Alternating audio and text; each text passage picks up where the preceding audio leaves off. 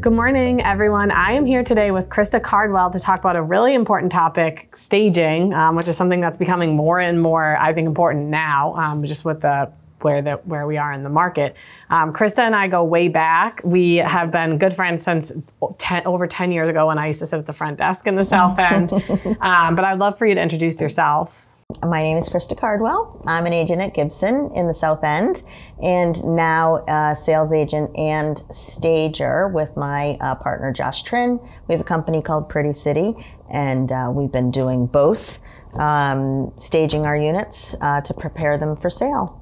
I love that, yeah. I love both you and Josh. Maybe we'll have him on sometime. Oh, you should, yes. Real Estate After Dark, I think. He's very funny. Yeah, Real Estate After Dark would be good. Awesome. Well, yeah, I'm really excited to jump in today, so let's do that. Okay. We hate to be cliche and be like, oh, the market's shifting, but at the same time, that's what started this conversation between us. I've always loved your design, like first and foremost. I mean, I've been in your house. I've seen your, just your desk, your office. There's like a nice vibe to it that I think is actually like really interesting compared to other ways of staging. I always kind of liken it to makeup in my mind. Like if you have so much makeup on that people are just looking like, wow, even if it looks good, it's like your makeup looks good, not like your face looks good. Yeah. You don't want someone to come in your house and be like, your staging looks good. You want them to feel like somebody just feel at home when you get there, which I feel like really is your style, which we can get into. But without being cliche and talking about that shifting market, I think that really is why this topic came up between us, because everything, all the tools in the toolbox, like haven't been sharpened because the market was moving so fast. And this is just something to really start to think about. And we hope that this is something that might be helpful for people to send to their clients at the end when you can kind of just give everyone an idea of like, is it worth it? You know, do people always see the return on staging? So without getting too into it, can you talk us through just like what's the goal of home staging and styling? Well, I think that the goal can change property to property and situation to situation. Some places, people have their own fantastic style. They've worked with their specific space through the years. Things fit properly, the colors are right. But everybody accumulates their stuff and their things they're very personal items. And some of it's just not highly functional. It's more decorative, it's taking up space. So you want to place to photograph well first. That's going to get people in the door. And then once they're in the door, you want them to be able to move around. Imagine themselves in the space, but not be, in the city, it's about size. It's about the square footage. So you want to maximize the room and make sure that people can be comfortable. So with each property, it can change. Sometimes we'll come into places where they're very well designed, but they just need to be depersonalized and decluttered and just sort of, adjusted a little bit. Mm-hmm. Then there's the places that just have too much stuff and you just need to, find a storage unit, clear out a bunch of pieces, accessorize a little, adjust some placement and maybe hang some different art. And then there's the empty unit that just needs every single inch of it covered. So with each of those scenarios, the process and the goal is the same at the end. The approach is different. And when you're dealing with somebody's things and depersonalization, you don't want to insult anybody. Right. So you have to, it's a delicate dance to have that conversation and to explain why you need to do what you need to do. And as long as you say that carefully, you can keep the insults to the minimum. Some people take it personally no matter what. The empty unit is the most fun to do. You can really take a look at a space and maximize every corner of it and think, who's this buyer? Who will the buyer probably be? Based on size of the unit, price of the unit, location of the unit, design accordingly. And it usually, it works. That's the person it attracts. Right. That's what I was just going to ask you. You kind of went through what buyers are looking for in the presentation of the home when you're doing this. I think you are doing primarily urban, which I think would probably be more challenging. And that's so you sort of alluded to what you need to do is give them the imagination that they really don't have, right? Think about. Right. But do you shift based on prospective buyers? Like when you're staging a specific unit, if you think there's a specific type of buyer, are you shifting with that? Yes, you can sort of get an idea of who your buyer probably will be based on a couple of things. The full service, high-end buildings are probably not attracting first-time home buyers. You know, you're looking at in Boston and in the South End specifically where we work, you've got 700 square foot floor throughs, 2 bedrooms, but they're really 1.5. And that is going to attract a younger, maybe single, maybe a couple, maybe they have a small dog, you know, and you want to set it up so for that, either a single individual or a couple with a home office, with a chill, you know, place to watch TV, a nice little kitchen to have your friends over, like just sort of support that lifestyle with art that's a little more, you know, cool and less, you know, not sophisticated, but just sort of, I don't want to say old, but you know what I mean? Like a little more, less fancy, a little more hip. And you just sort of, you cover all that ground to attract a younger person right from the photographs. You know, they almost look at it like, wow, that's the lifestyle I want. And so I'm going to purchase that and maybe I will be, you know, I will live that life that, you know, looks so cool in the photos and when you get in there. And again, with a different unit in a different building with a doorman and an elevator and more full service, you have to go with a more traditional conservative look that's going to attract maybe empty nesters or, you know, people that are downsizing or people that maybe it's a pied-à-terre and they're not having their friends over. They just need a place to come and live their urban life when they're here comfortably and their feet up, like my dad says. But if they're used to a 3,000 or 4,000 square foot home in the suburbs and now they're moving into 1,000 square feet, you have to show them that they can do that. They can have a dining table and still have their kids home for Thanksgiving.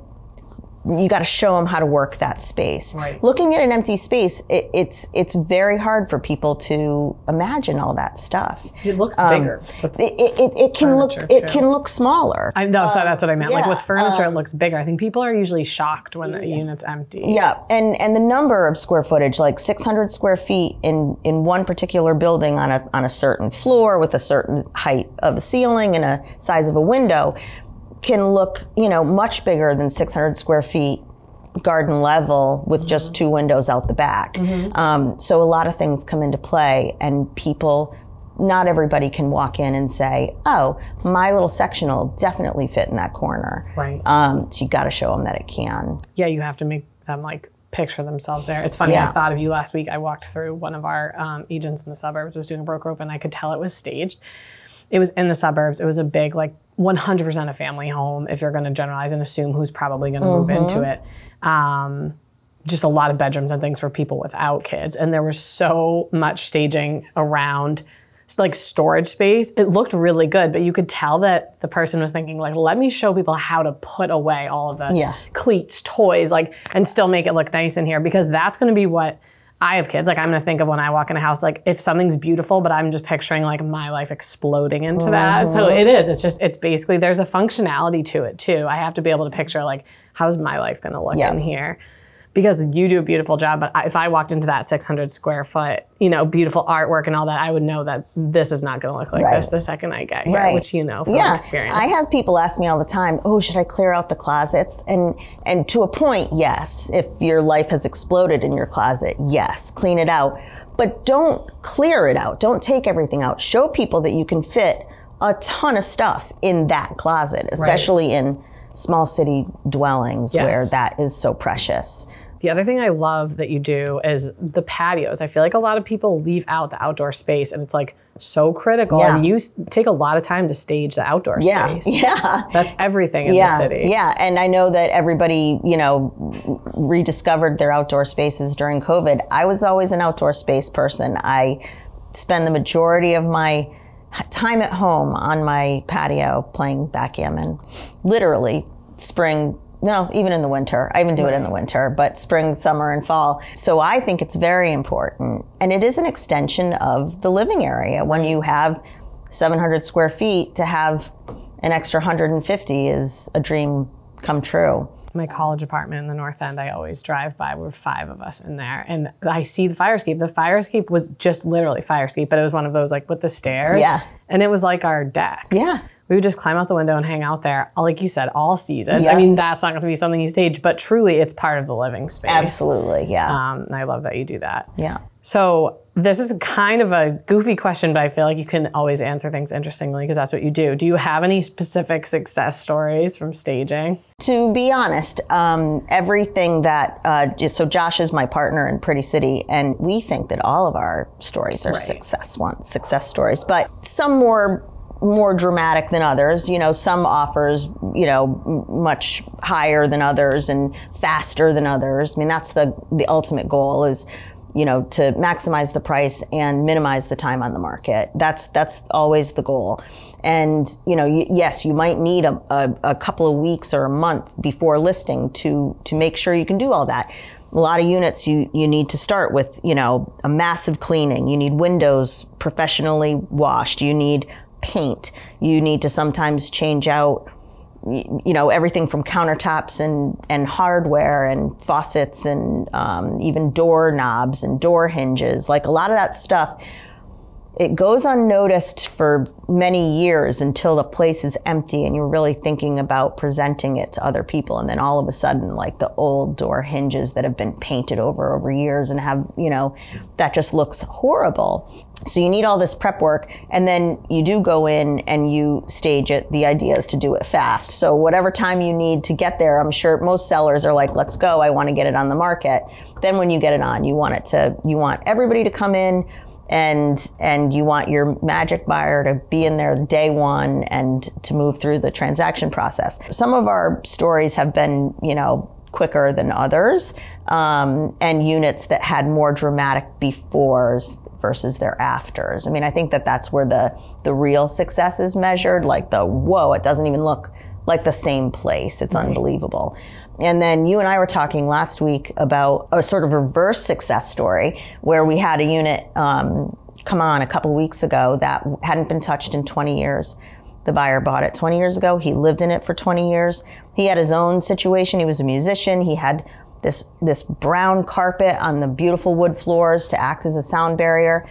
The kitchen tile was like hilarious. Like you couldn't even call it retro anymore. It was just so ugly. It was funny. And I thought, well, if we come in here and stage this and we try to hide this stuff, it's going to look like we're just trying to hide this stuff. And so instead, we decided to not stage it and leave it as this blank canvas and market it as a blank canvas and even write about it as a blank canvas. In our description, that was the first line, that's what this is. And we had so many people through the open house, and by the end of the second open house on Sunday, we had 7 offers over asking. I love that story. Yeah, so sometimes the best staging, story or success is not staging. Knowing when to and when not to. It's not, I mean, that was a unique situation, but, have the conversation with whoever you're working with and make sure that the plan is the right plan. I think that's really what it is. You can't just go in there and throw a bunch of gray stuff from Home Goods and call it staging. That needs to stop. No one wants to look at it anymore, and it doesn't serve the purpose. It doesn't work. It looks like staging. And I think that the biggest compliment that Josh and I have ever gotten is when people come through, especially agents, and say, "Is this staged?" And that's the best thing we could ever hear. We don't want it to look like staging. We want it to look like someone actually lives there. Because that immediately makes people more attracted to the property. I mean, it gives them that emotional connection you want them to have. You want them to have that with your buyer. If you want them emotionally connected right from the get-go, that's going to assure that they make it all the way to the closing table, that there's no second thoughts. When they literally fall in love with the property right when they walk in the door, you're in good shape. But so I think staging helps that. So you kind of led into this question, but walk me through staging, regular staging versus virtual staging, because I know that that's become popular in the last few years. And I think I know what your answer is going to be. But. Yeah, I mean, I have thoughts on it. I understand it. I appreciate the technology. I think it's cool. I think that buyers can be disappointed when they see it virtually. Not all buyers can recognize when something's virtually staged. We can, because now we've seen it a lot. You can tell. It's just something the way it floats and the way it almost looks. You can see that it almost looks drawn, you know. But buyers can't tell that. And then they walk in and they're almost confused. You can see it on their, when I take my buyers into a property that has been virtually staged and that's the way they've seen it, they're disappointed that it isn't, that they're not going to have that sort of 3D experience when they're in it. So it's almost like you're setting the bar higher before you walk in. Because I do think that people, when they buy a staged property, especially staged well, like something that you've staged and it feels like home, I do think, and it's okay because it comes around, but it's like it's shocking when you walk in the day that you're closing to the empty unit. So picture that feeling your first viewing of the property. I mean, virtual staging is a decent option. Obviously, it's more economic. If somebody had to do it, say there was a time constraint or a money constraint, I don't think it's a horrible option. Right. I'm not, like I said, I do appreciate, like you said, I appreciate the technology piece of it. Yeah. But I've recently seen a lot of people are virtually staging. It's almost like staging is this like knee-jerk reaction when something's not moving. And virtual staging definitely has turned. So sometimes people put it on, it's not staged, and then like randomly a couple weeks in, they get like anxious, or the seller gets anxious, and they virtually stage a few rooms and throw those pictures in too. So you're like, what am I looking at? Yeah. I see one living room, then another living room. Those two living rooms, that I think we should definitely not do. It's got to be one or the other. It's either completely virtually staged, and it's noted that it's virtually staged. We can't have 3 living rooms, all with different furniture. No, it is. It's very confusing because, you know, people, unfortunately, and especially when people are on a real estate search and they're really sort of frantically looking at everything they can see online, they're not reading the small print that says rooms are virtually staged or photographs are of both virtual and empty. So you have to really keep the audience in mind and who's really, what they're taking in and what the result is going to be. Because the point is with those photographs is to get people in the door. Right. Everybody in the door. Every potential buyer in the door. And the photographs it's like being on a dating app with your high school picture as your, you know. Listen, when we talked about doing this, I want you to do one of these podcasts all about real estate and dating and all of the similarities, because there's so many. And this is another one of them. Right. Too much makeup. Yeah. One thing on the virtual staging where I thought it was done really well, it was an agent in our Back Bay office had a listing in the Back Bay on Fairfield Street. It was a couple years ago. And one of the bedrooms had a really ugly, very large ceiling fan. And she had the guys at Remark or, whoever did it, they took out the ceiling fan. And I thought that was brilliant. She didn't have an electrician in or anybody or handyman in to take it out. It was still there when you came in, but it was one of those things that was like the only thing you saw. And it could be a turnoff to people. I've had buyers be like, from the paint color to things like light fixtures, and they don't realize that you can change that very easily. That's a good point. Yeah, that's a good way to use it. I feel like there's some small edits that can work to show people what the potential is without going overboard and really, showing them something that they're just not going to see when they walk in. Yeah. Just like this is an easy, because I'm someone that admittedly doesn't have that. That's why I'm in awe of like the vision that you have, because I need someone else to like show me what this space could be. So that's why I think this is so powerful, and I think it's actually like one of the best tools you can have. So we gotta hopefully convince everyone that they should be doing this. Can you walk me through just relatively what's the cost on all of this, and maybe we can compare that to the return, because I do believe that you see it. Yeah, and again, all those sort of different levels of staging have different costs associated. From the decluttering to the having to pull some stuff and rent a storage space and maybe pull more stuff in, and then from the empty unit from the ground up. All of those things have different prices. But National Association of Realtors puts an average of 1% of your sale price or your list price. Just sort of factor that in as your cost. So there can be, depending on who you work with, there are companies that do the organization for you and will come in and organize your closets and organize your, everything, your countertops, and do the decluttering and the depersonalization for you. Or you can spend a weekend doing it yourself, so you can save a cost there. Sure. As far as the staging companies come, if they're going to spend their time and use their creative skills to use what you have, they're going to probably charge you an hourly rate to do that. If you have to pull things out, a storage unit costs something depending on how big it is. Moving that stuff from the unit to the storage unit and maybe back or wherever else you're going. And then in the case of from the ground up, obviously you're going to pay your stagers, they're going to do, it's more time, so more money per hour, and then rental furniture and rental product to fill in the blanks. So it does vary. But National Association of Realtors says 1%. And I think that's a safe equation because we've never had to go over that for anything we've 1%. Done. That's a great number. I didn't know that beforehand. I like that. And in our market in the city, that's relative to the size of your unit, your price. And what do you think, I'm putting you on the spot, but like relative on that, if you compare the percentage, like what do you think you're getting over? It depends on, if a unit is in a like a really, tough location or something, you're going to have challenges that not even staging can fix. But if your property's priced well and the market and the timing is right, it's not January 2nd when you put it on the market, and you're priced well, your timing's good, and you do everything you need to do for marketing, proper photographs and getting it online at the right time. I do think that you can see in the markets that we've just been in right now, I think you see, anywhere from 5% to 15 to 20%. Yeah. I think it makes a world of a difference, truly. Yeah, so I feel like we've covered a lot. I do agree with you that I think that the return, I personally had you stage my unit. We had, I think at the time, like a 4-month-old, a geriatric bulldog. It was like it wasn't anything that we could do to make it a better living situation. We took everything out. And we had one of those, like they'd call it 2 beds, but probably 1+, garden level. Good great starter, patio. Great patio. And that's why I knew you staged a patio so well. But I think that that's really why I feel so passionately about, and I've done like 7 real estate transactions in my lifetime personally.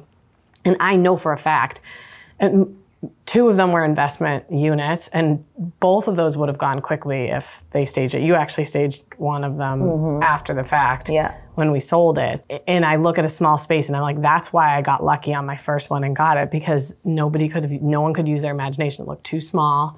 And I just knew from being in the industry that it was a good investment. Right. But I think when it comes to small spaces and especially urban, like anything really in the city so I'd love if you could talk me through like some of that too, just like doing mine. I think that should speak for itself. I felt like we should definitely touch on that. Yeah, well, I remember when I first came to your Union Park place, and Lindsay he might have been less than 4 months. I saw the picture of you holding him. Yeah, he was like 3 months old. Yeah, and like anything, even if you were in a 4,000 square foot house, you were going to have stuff everywhere. I mean, there was no time to put things away. Right. So or place to put them. Yeah, and I think then you had that challenge of having no place. And so at the time you said, what should we leave? What should we take? And I just said, let's get it all out of here. Right. I think we left the island stools. That was about all that you needed. Yeah. And I swapped those out. I actually used your stools you had at another place that I was staging, and used some other ones for the actual presentation of yours. But we started from scratch. We knew that the same person that was buying that unit was going to be you and Mike 4 years ago. Like we knew that was going to be the same. And it was. And I actually felt bad because it looked so good. I was like, oh my God, what are they going to say when they walk in, like for the final walkthrough? The final walkthrough can be very nerve-wracking for that very reason. Yeah. Yeah. But again, I think it's good to see what it could be. Yeah. Like they got to see like all these ideas that a designer had. Yeah. So you just kind of go with that, I think. But I truly, I think that was a good example, because it's like, I really believe in having bought places and feeling like I think I did well on that because it wasn't staged. Yeah. You don't want someone to feel like that when you're on the sell side. No. And so I think that it's just a good example of you should never not be staging. It should just be automatic. Yeah. And you should be staging right. Yeah. I mean, it is like anything. I mean, you just, and right out of the gate was the first impression is the most important. You have got to present it in those photos as best you can, because I don't know what the stats are on that, but I would say that it's in the 90 percentile that's where people are seeing the property first. Online, in photos that they can zoom in on, they're really seeing it, and they're making the decision if they're going to put it on their list, right? To come to the open house or schedule a showing, and that's your make or break moment. And so those photos are really important. And I think that certain colors photograph better, certain placements photograph better. If depending on where you put your little apartment size sectional, it can either make the room look bigger or smaller. I think all those things come into play. I love that you do both, because it's almost like when there's two sides of it, the other one can point to the other one, right? Like, not to say they always would, and everybody can work well as a team, but you staging is directly then impacting you selling the place. I always think about, like, when there's two parties involved, this is a weird example, but like my whole life I had like a knee issue. Basically, I had rheumatoid arthritis. So I had like a rheumatologist and then I had a surgeon. Mm-hmm. And it always felt like, even when I was a kid, I always felt like they were each pointing to the other one. Well, if he changed the medicine or if he did surgery, it's like, oh my God, I wish one of you just did both. Yeah. So we could. And that's how I feel like if you have a separate stager and then you have a separate agent, the stager can be like, well, it looks beautiful. It must be something that they did. Yeah. But you're doing both, which I think is really effective. Yeah. And you've obviously, then you have the experience on the sales side to know, like, what you just said, like the littlest things. Oh, we should put that color. We should do this. Yeah. This didn't work. Like, you're seeing experiencing the open houses and what people are saying, which makes a huge difference. Yeah. I will toot my own horn and play off of that point. One more time, I'll toot my own horn. One client that Josh and I staged for a couple of years ago in the South End on Chandler Street, when the sellers saw their photographs, they literally said the place had never looked as good. The whole time, they had lived there for like 8 or 9 years. They couldn't believe it was the same place, and then they hired us to do the interior design for their new place that they bought after they sold that. So that place I walked through right when we were having you stage ours. Yeah. And we were on that fence of like wanting to stay in the city for other reasons. We didn't, but you had staged it. They had children. Mm-hmm. And again, functionality that hit me, because if I had walked into that and you had a home office in there, and that's just speaking, it's the staging speaking to the buyer. Right. Yeah. There was bunk beds, there was little desks. Yeah. And I was like, oh, kids in the city. Yeah. And that was in my mind at the time, because that's what I needed for my family. So it is a good point. Like, you're staging for who's looking at the property. Yeah. The person who bought that didn't have children. Maybe they will in that unit. When my clients bought that, now it's been like 10 years ago, she was expecting twins, and they wanted that lower level because she knew she was having twins, and they stayed there. They raised those kids. Yeah, they were 8 or 9 when they left there, and they had those cool bunks with the little desks underneath. They were kind of like college lofty things, but for little kids. Yeah, feels like you can't overdo on that piece. Like, someone not having kids, it's not going to be a turn off to see the kids' bedroom, because you're like, oh, I could make that into whatever I want. Totally. But if you have something that you don't see space for, like a kid, you're like, oh, I don't think that's going to work for me. Yeah, no, that was an interesting one, and that was another situation where we used a lot of their stuff. We just brought our own piece. We moved they had a bookcase in their bedroom that we brought out into the dining room and made it like a china cabinet and bar, and we changed their artwork and added throw pillows and rugs, and that was like the middle level that we talked about. That was what we did there, and it worked well. Cool. Yeah. I love it. I don't think I have any other questions for you. Do you have anything you want to leave us with? No, I think all of the points we just made. I think it's a smart idea. When it's right to do it, it's worth it. The seller will benefit. Absolutely. If you don't do it when you need to, the buyer will probably benefit. Right. And then, like that example I used from a couple of weeks ago, the unit that was, just needed a complete overhaul. It was nowhere near move-in ready. Then let's not pretend it is. Let's just leave it as is, as a blank canvas, and celebrate that and market it that. So there, I guess we can leave with, there are times, as few as they may be, that it's not a good idea, but for the most part, it's going to be the right thing to do, and you should allow yourself enough time to do it. And it's getting more and more important again. So it's a good time to be talking about it. That's what I think. Thank you so much. You're welcome. Thank you. Thanks, everyone. We're, again, here with Christa Cardwell, and if you want to reach Christa, you can feel free to reach out to me, Nicole@GibsonSir.com, and I will put you directly in touch. Thank you so much. You're welcome. Thank you.